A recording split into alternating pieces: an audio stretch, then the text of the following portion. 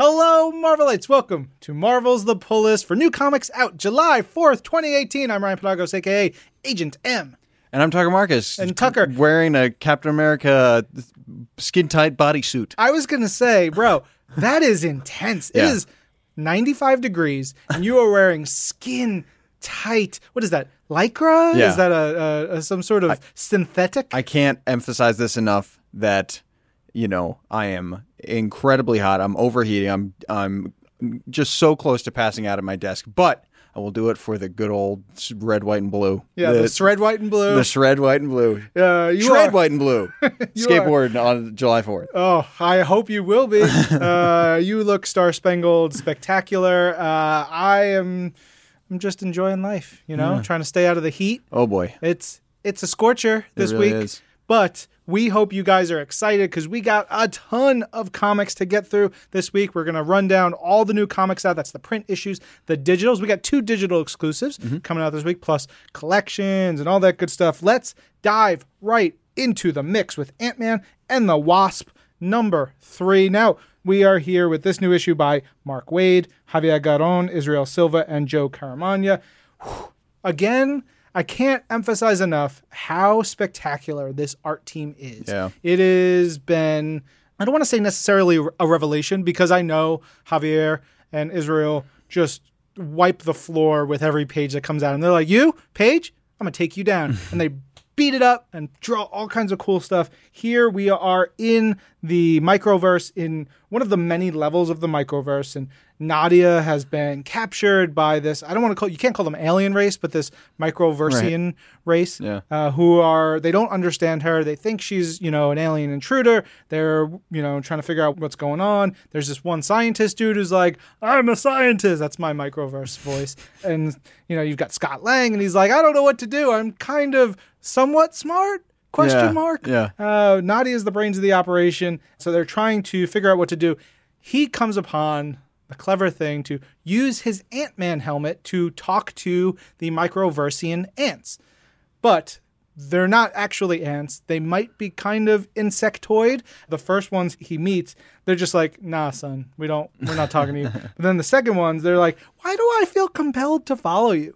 Of course, because of the translators, they can talk to each other. Great moments of funny weirdness in this book. This is just a fun adventure comic, plain and simple, and that's why I love it so much. There's Scott at one point pretending to be a god to the quantum realm creatures who respond to his talking ant abilities, or one of the creatures wearing Nadia's suit and flying around, Nadia going full quantum level. There's just a joy to this comic that I really appreciate. There's tension, action, adventure, but the last page seems very, very bad for folks in this issue. We will see. This does have one of my favorite panels of the week. It's when Scott is communicating with the ants. He's thinking about how to get out of the pickle that he's in, but it's a favorite because Javier draws the panel with a beautiful border. It's leafy. It's got this classic artistic style to it. It's just so cool. It goes above and beyond and just a simple panel, but he takes it so much further than he has any need to. I mean, that book is just like action unlike any other book out right now, just because it's in the microverse. It's something so different. There is some wild, chaotic action similarly in Astonishing X-Men number 13. This is the first issue of a brand new era. That's right, folks. Matt Rosenberg has jumped aboard alongside Greg Land with inker Jay Leistein, colorist Frank Darmada, and letterer Clayton Cowles. This is the start of a bunch of new stuff for the Astonishing X-Men. Matt Rosenberg has done so much and so much incredible work over recent months and years with Marvel. And this feels like, maybe his biggest assignment yet. And it is a really, really cool start. One of my favorite elements of any Matt Rosenberg book is the dialogue, and he really digs into it here. There is a lot of dialogue, but it does the characters service in such a great way. I mean, you just know what a mega X-Men fan he is. I remember when you guys announced it on This Week in Marvel, you spoke about that at length and so much else and what he was inspired by for this series. You can really feel it in so many different ways. He kind of goes on a tour of the different characters and where they are, the different characters that are going to be involved in his team, and they're all pretty in their own little corners of the world at the moment, doing their own things.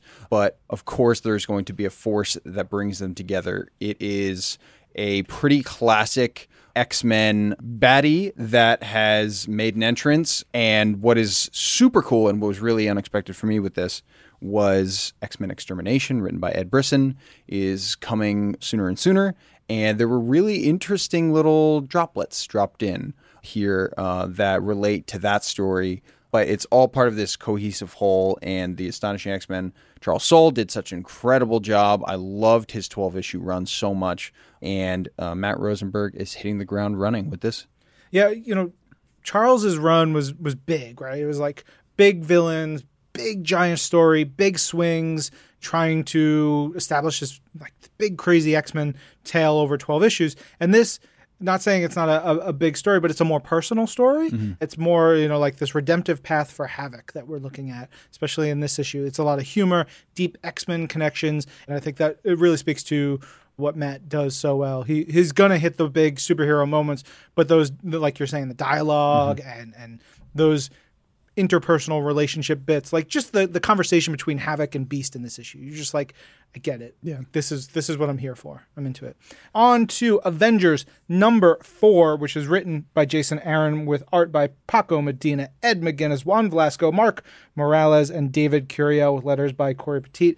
Oh man, there's so much death in this issue. It's like death everywhere. It's like Grandpa Simpson, death! It's a big week for death. Yeah. In comics. Yeah. There's a lot of it going down. Sure is. We're going to get to more of that, but there's dead Celestials, dead Eternals, potential death of everything at the hands of the final host, but also it's got smooching. Mm-hmm. You can't discount that. One of my favorite smooches in recent memory. Yeah. Very unexpected, very great. Very great. Jason and the crew are they're all in on reforging the history of superhumanity with this big Celestial story, which I think is a really neat thing. We get a lot of those bits and pieces in this that could have big, repercussions in the way we rethink the history of the Marvel Universe, which is awesome. And letting, this team who's incredible run with it is so much fun. If you want more Eternals and Celestials, I remind you, read the original Jack Kirby Eternal story. It's super neat. And the Neil Gaiman and John Romita Jr. Eternal story from the mid-2000s, rad. It's cool. It's a rethinking of the Eternals, bringing them back into popular times, but they do not fare very well in this issue. Next up, we have Ben Reilly, the Scarlet Spider. This is issue number 21, which is written by Peter David with art by Will Sliney, colors by Rochelle Rosenberg, and letters by Joe Caramagna. Kane and Ben Reilly they're forked. These dudes are forked. Oh, yeah, I see what you did. And by that, I mean they are off going in different directions. They have kind of two parallel journeys that they're on. Ben is out and he has to battle Sauron. Ryan, I immediately thought of you. What is your comic book memories of this character? What does it make you think of?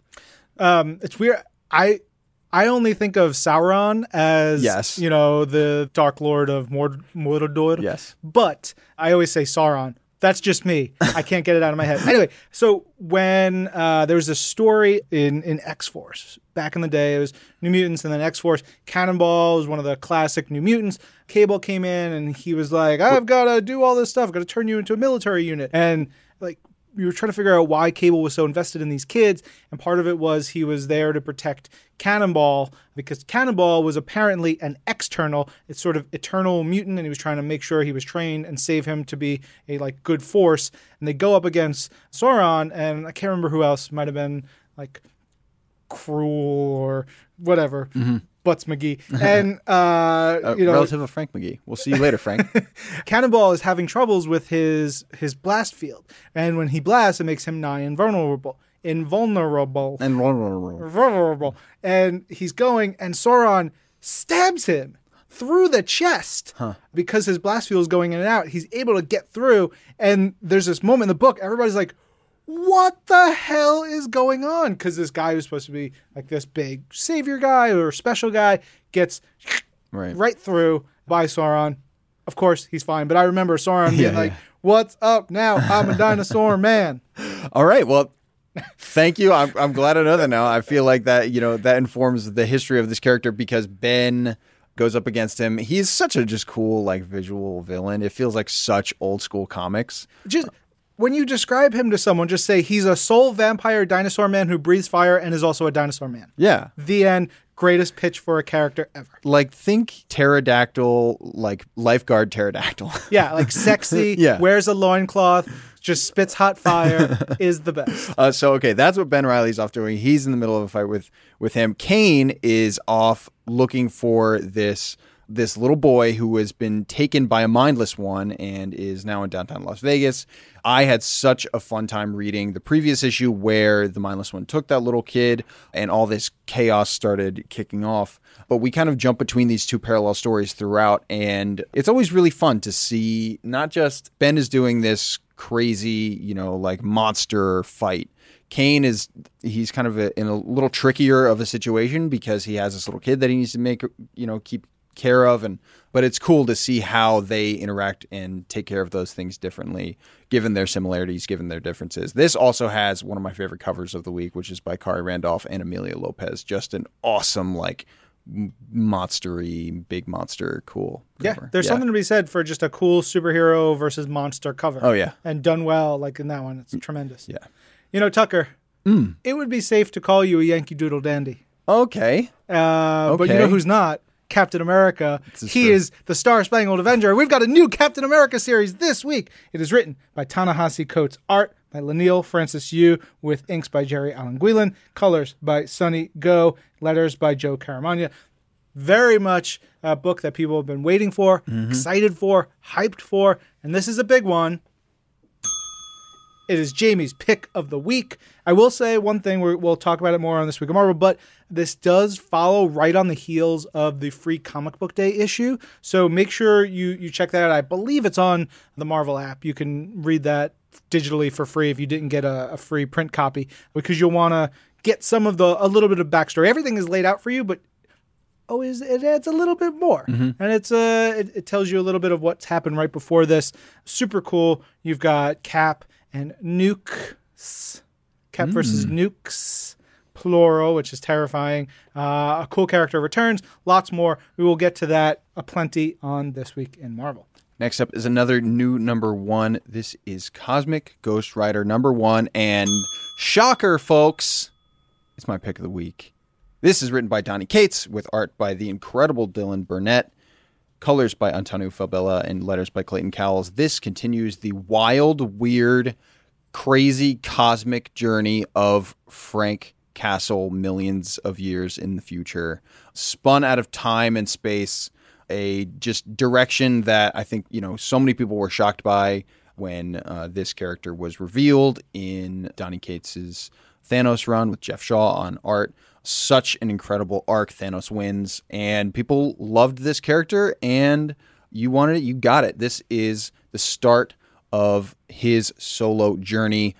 I just want to point out, there's kind of a montage that tells the history of Frank Castle, and that's where we start this story. It works so perfectly, just for me, having read Thanos Wins and the Thanos Annual, and for someone who, may not have and needs to be caught up on how Frank Castle got to be the Cosmic Ghost Rider, which is an insane journey. Yeah, it's like 3 pages, 12 panels, and if you had some like awesome, like jam and rock song. Yes. Like you have that playing while you're seeing these snippets of his history.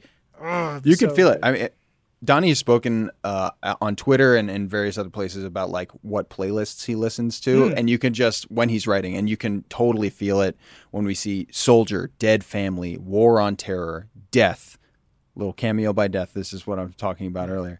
Hell, Spirit of Vengeance, Madness, Devourer, Cosmic Power, Thanos, Death, and Death. This story begins right after the Cosmic Ghost Rider was killed for real.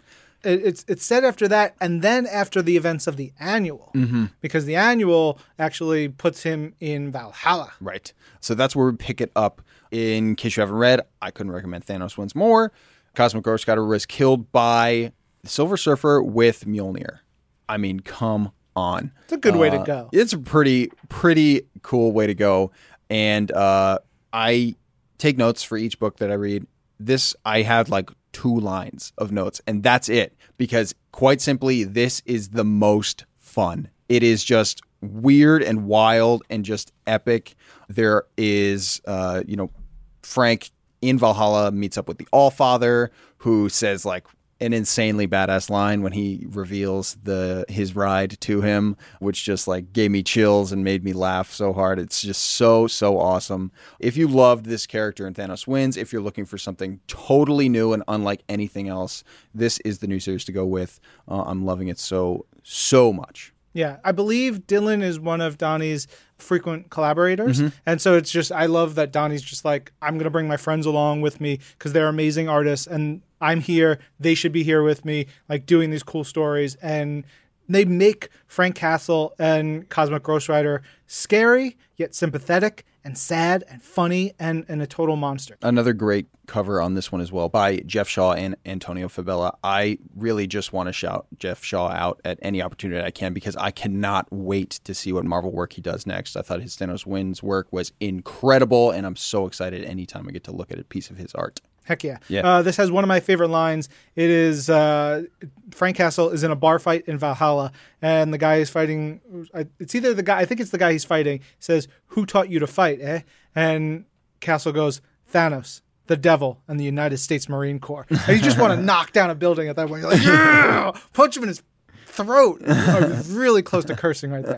Would have been good. It would have worked out really well. Anyway, I do want to make sure we don't miss Cloak and Dagger #2, which is a digital exclusive release this week. It was written by Dennis Hopeless, art by David Messina, Elisabetta D'Amico, Giada Marchisio, letters by Travis Lanham.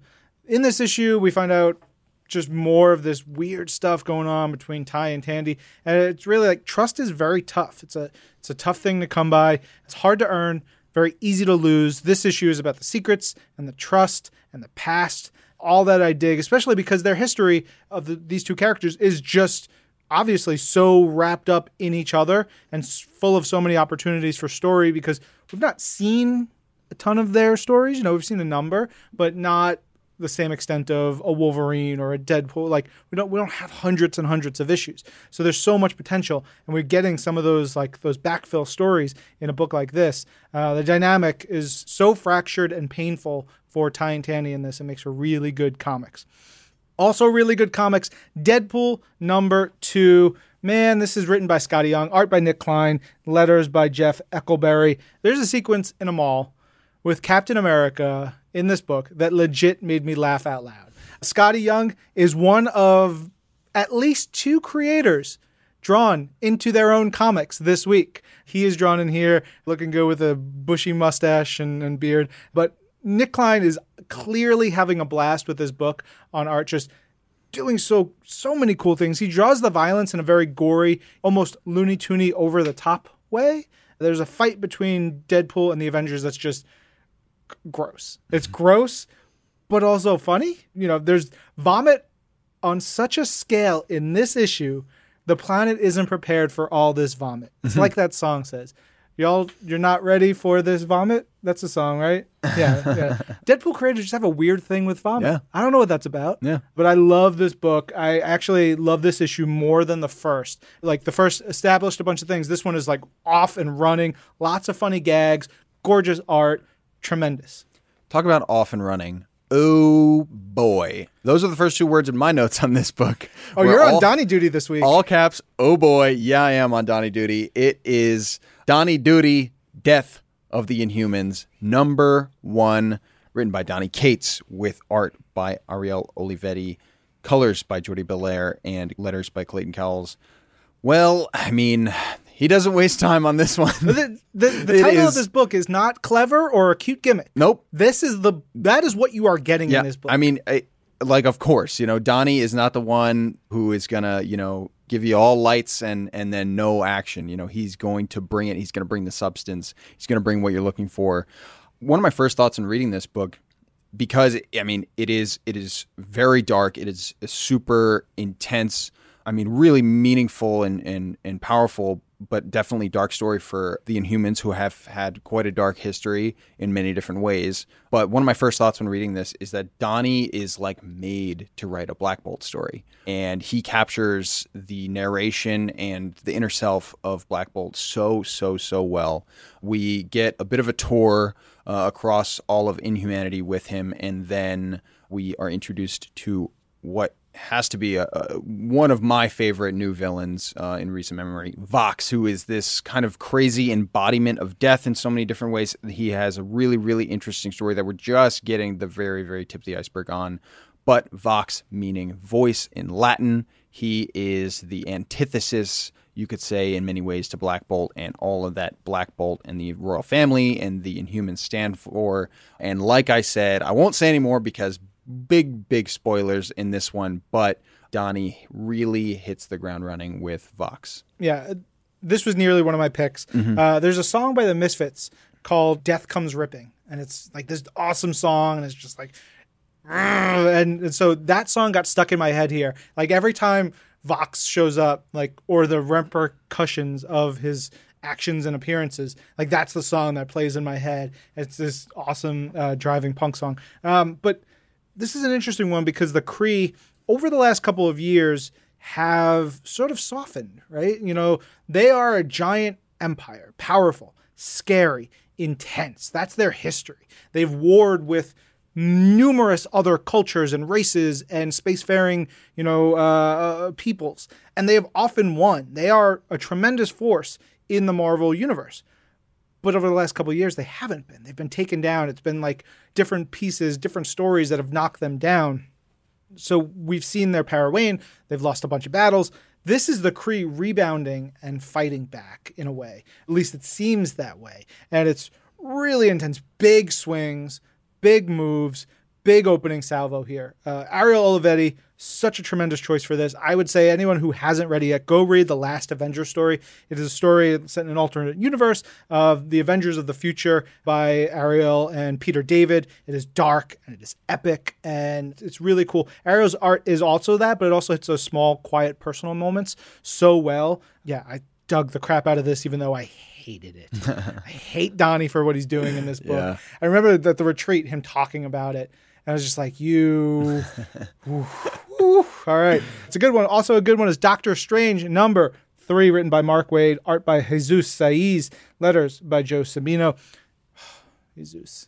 He is so good. My first line in my notes is just Jesus Saiz with like 10 eyes, just like, Argh! There's a single panel in this book of classic Thanos with a gauntlet, and it is gorgeous. So pretty. I mean, it's all incredible.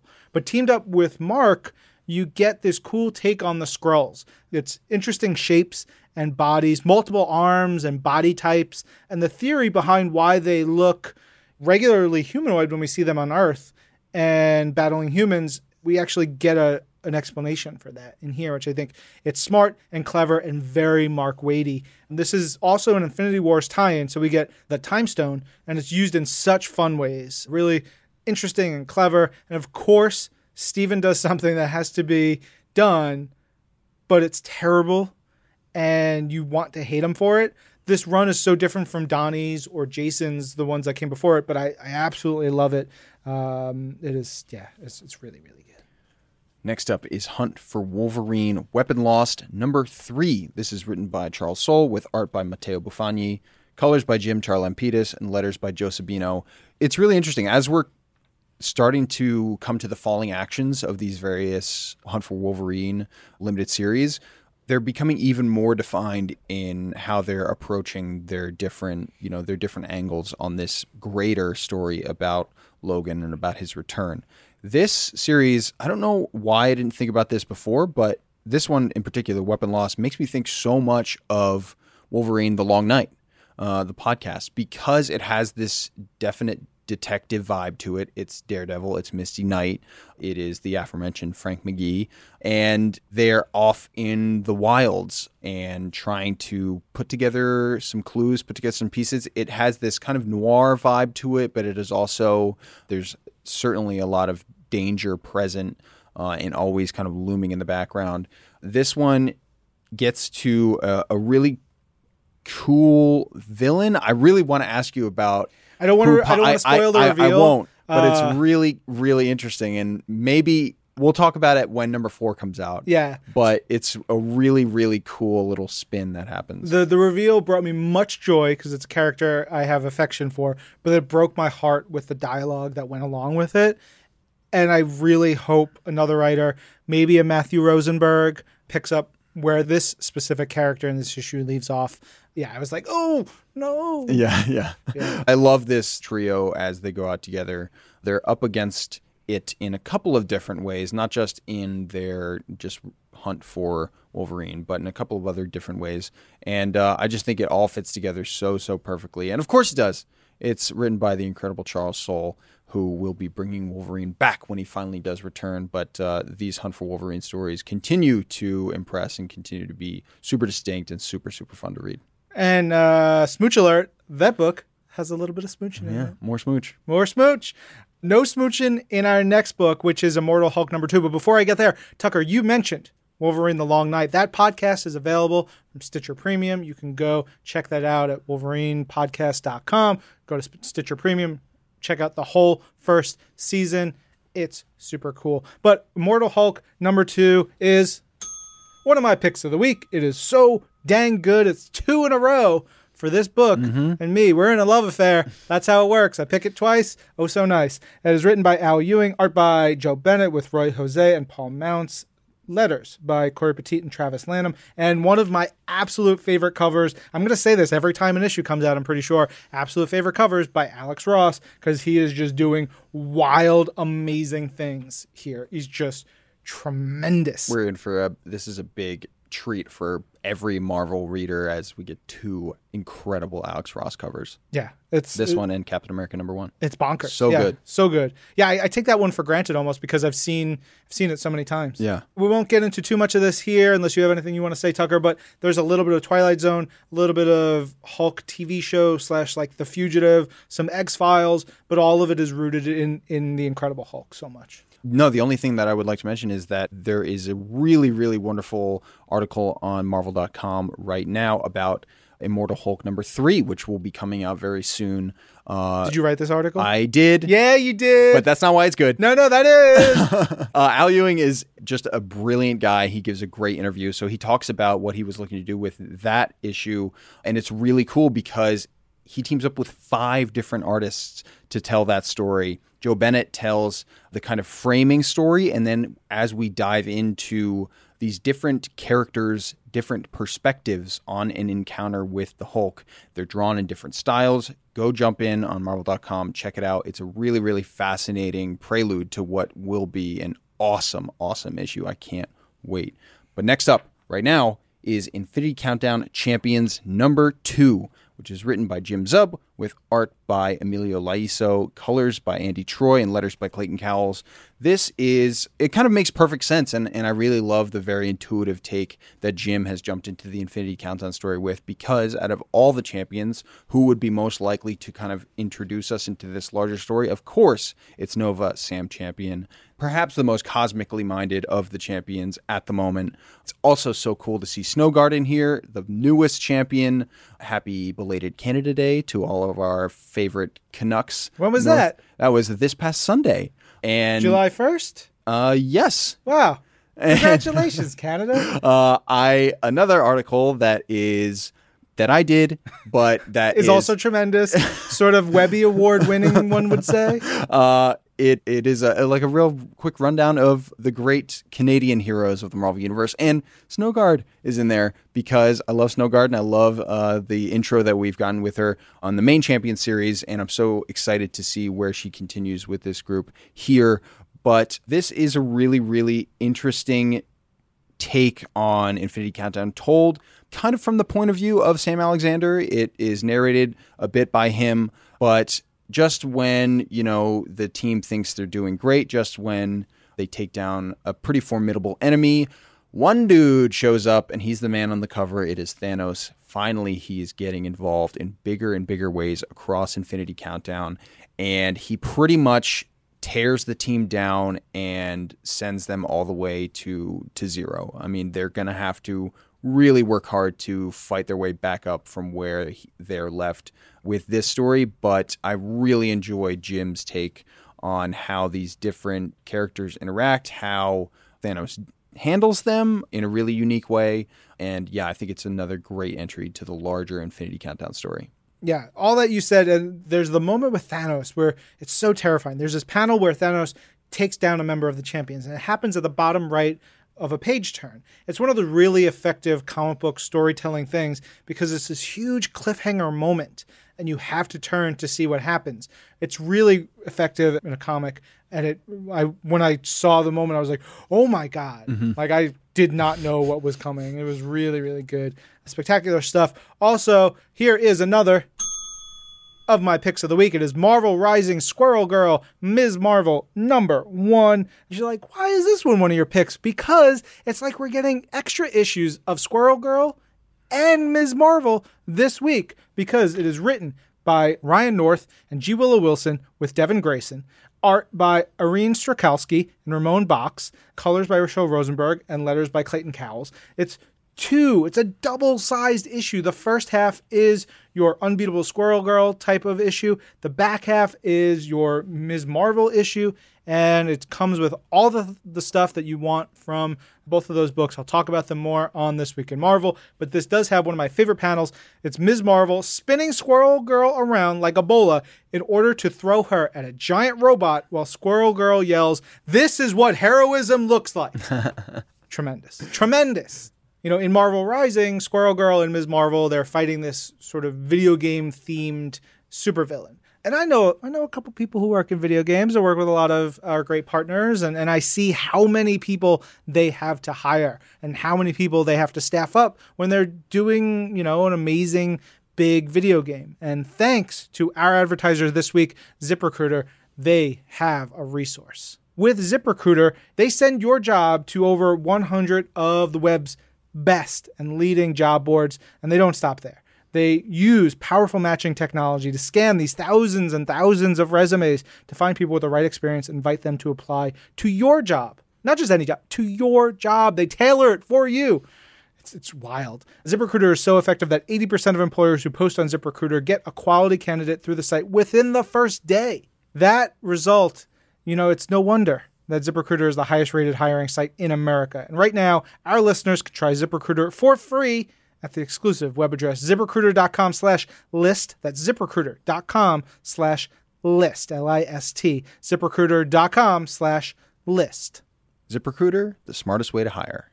Another really wonderful team-up book that probably couldn't be any more different from Squirrel Girl and Ms. Marvel is Spider-Man vs. Deadpool. This is issue number 35, written by Robbie Thompson with art by Matt Horak, colors by Brian Reber, and letters by Joe Sabino.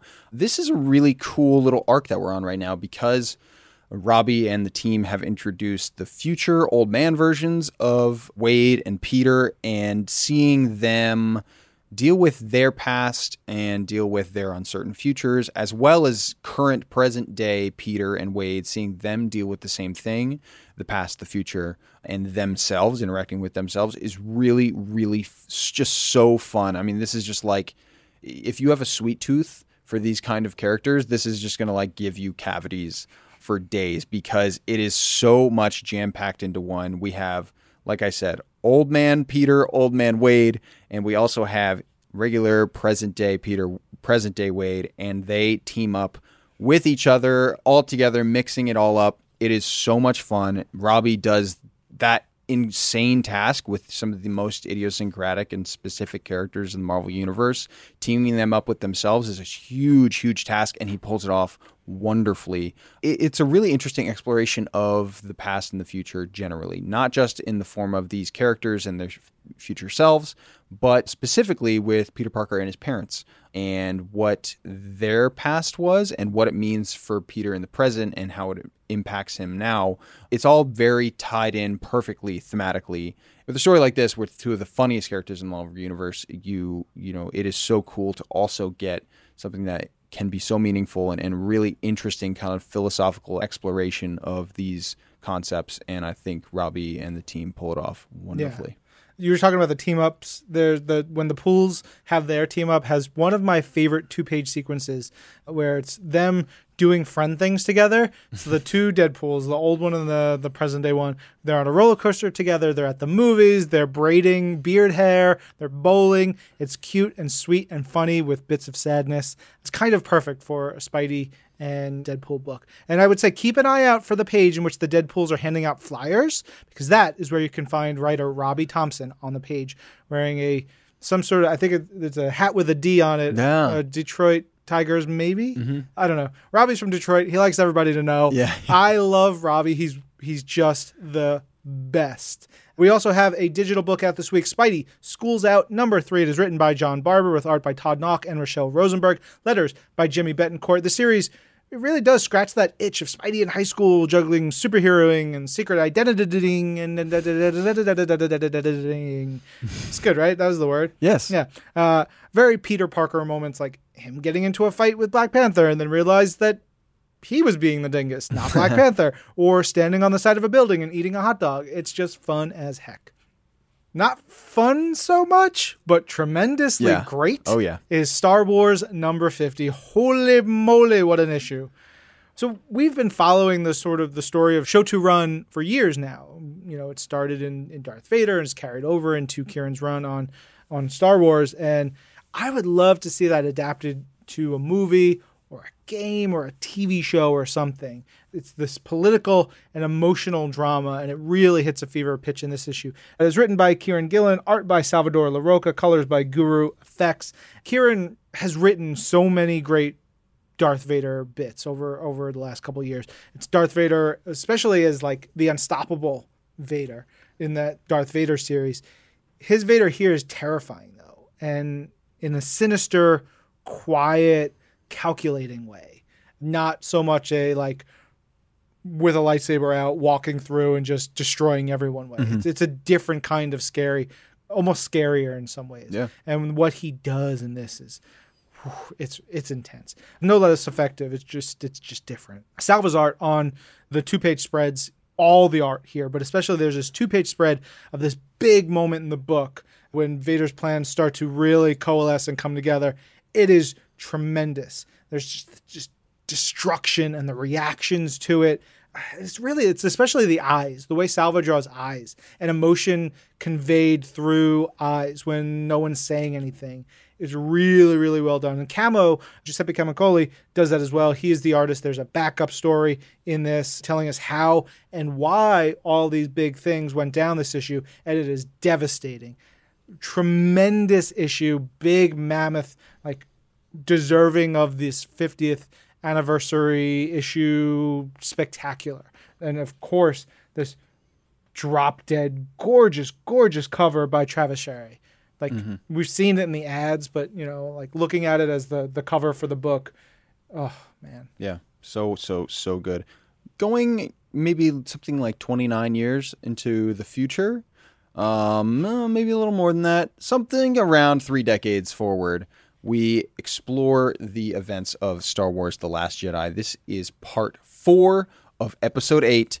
It's written by Gary Whitta with art by Michael Walsh, colors by Mike Spicer, and letters by Travis Lanham. This series, I saw on Twitter, got a real nice shout out from Star Wars The Last Jedi director Rian Johnson, who had some really, really nice things to say about Gary and Michael's work and about not just how they're retelling The Last Jedi, but how they're adding to it and how they're adding different elements and different dialogue moments and focusing in on a very slightly different angle, but adding some really big emotional punches to it.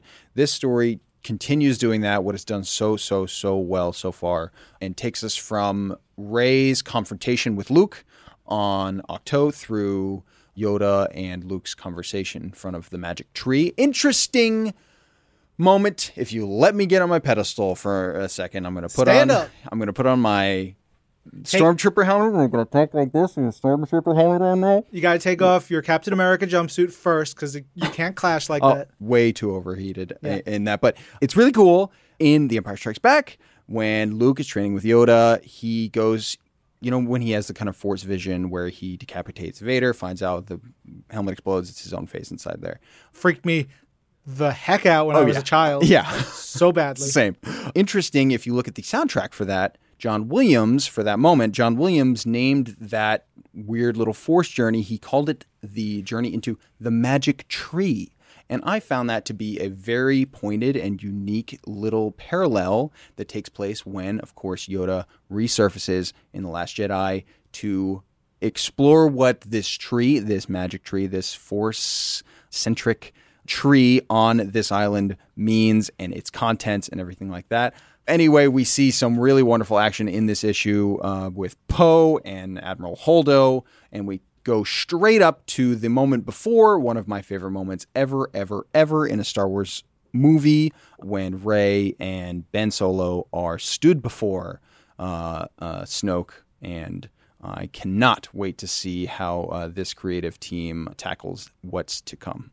That cover by Raza is so good. So good. He always crushes, and this one is no exception whatsoever. Shout out to Kinda Funny Games Daily, a podcast that writer Gary Whitta co-hosts once in a while because he's a former games journalist. He talks about comics a little bit on there, but talks about video games, and he's great. He's very British. And it's wonderful to hear him out there doing his good stuff with our friend Greg Miller over there. Nice. Almost done with the books this week. We've got Weapon X number 20. I read this issue right after watching a bunch of episodes of Agretzko. You know, the show that's about the Sanrio character, the little red panda that loves death metal. I watched a bunch of episodes of that right before reading this, and it fits so well. Ricardo Lopez Ortiz is the artist here, and his art style, it's like manga mixed with graffiti, mixed with this cartoon-style art that explodes off the page. It is written by Greg Pak and Fred Van Lente with colors by Frank D'Armata and letters by Joe Caramagna. And, oh, man, the art is so exciting and like, vibrant. It just, again, it pops. There are a few shots of Warpath rocketing to the action that are just righteous. There's one where you could, like, see the, like, his face flying through the air and the wind like blowing his skin back. And it's so good. You can feel that speed and that energy. This book is just straight bonkers. Omega Red has a pet baby tiger that he plays with, and Domino calls hooking up with Warpath, quote, playing Smash Mouth. And the Winter Guard, aka Russia's answer to the Avengers that has a talking bear, giant talking strong bear, they're here. It is a fantastic comic. I don't know if you're not reading it, who you are and what you're doing with your life, because it is fantastic. Weapon X, now Weapon X dash Men, X-Men Gold, number What? 31. Are you okay? Magic. What's happening? This is Prestige Dark Part 1. It's written by Mark Guggenheim with art by Perry Perez, colors by J. David Ramos and Matt Mila, and letters by Joe Caramagna. We do not waste any time moping around. We don't waste any time just ruminating and, having, post-wedding brunch or whatever it might be. Huge issue, number 30 of X-Men Gold, but the team has no time for any of that because some wild stuff pretty much right off the bat starts happening with Prestige. Rachel Gray runs into an old foe, and, it runs into an extremely metaphorical way. Yes. And it's really, really cool. I love any X-Men story that goes on a journey into the mind, and that's exactly what this is. But of course, we do deal a little bit with the fallout of the wedding that was not to be, as there's some super heartbreaking and super, super difficult moments between Colossus and Kitty, and I say Kitty for a reason. Ouch big time, and not Katya. But it is a really nice balance between dealing with the aftermath of that and just rocketing us forward into a brand new, super, really different take on, I feel like, what we've seen recently in X-Men Gold, and a different threat with that as well.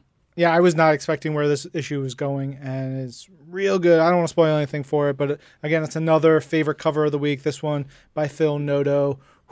Heartbreaking is real. Mm-hmm. I told Lorraine Sink, host of Earth's Mightiest Show, about the events of X-Men number 30. And she damn near jumped out of her shoes because she's super busy. She didn't get a chance to read it yet, and I spoiled it all for her. And that's that. We also have 2 True Believers issues this week. Fantastic Four, The Coming of Galactus #1, and Fantastic Four, The Wedding of Reed and Sue #1. Each of those will run you $1 crisp American dollar. Woo! Collections on sale this week include Avengers by Jonathan Hickman Omnibus Volume 2 in hardcover, Doctor Strange Damnation Complete Collection, Doctor Strange Sorcerer Supreme Omnibus Volume 2 in hardcover, Generations, Marvel's Ant-Man and the Wasp, The Art of the Movie in hardcover. That's going to be really, really interesting to read through. Punisher, Shadow Masters, Rogue and Gambit, Ring of Fire, Spider-Man, Miles Morales Volume 4, and Star Wars Volume 3 in hardcover. Yes. On the digital front on the Marvel app, they have these Shadow Master stories, these Punisher stories. Shadow Masters 1 through 4 and Punisher 24 through 25. I've never, I was flipping through the collection. I was like, what is this? This is wild stuff. Definitely worth checking out if you've never seen it. It's Punisher allying himself with just a cool group that feels like it should have been a cartoon in the 80s. There's some meat on them bones. But digital collections include the books you talked about, Tucker. Plus, there's an Impossible Man collection added, which is great. He's from the planet Popham. He does crazy things. He turns into things. He's such a weird character. I love him a lot. On Marvel Unlimited, we do get to see some Black Goliath issues added to the service. There's Jessica Jones is added in there this week. Night Mask, the 12 issues of the New Universe book in there for all of you who have been clamoring for it. And I know I hear you. You're out there. You're like, where's our Night Mask? We added it. Calm down. It's happening. And tons more. You can find the full list on Marvel.com in the news story, as well as we'll make sure there are links in the show notes. And that about wraps it up for us. Tucker, you are sweating buckets. Oh, man. The red, white, and blue is just pouring out of you. Yeah, I have my face paint is dripping. It's really disgusting. Yeah, we got to go because we got to clean up where we record because I don't feel like it's safe with all your sweat on the floor and the paint. Sweat and paint. Sweat and paint. That's Tucker for you. We'll be back next week. I'm Ryan. And I'm Tucker. This is Marvel. Your universe.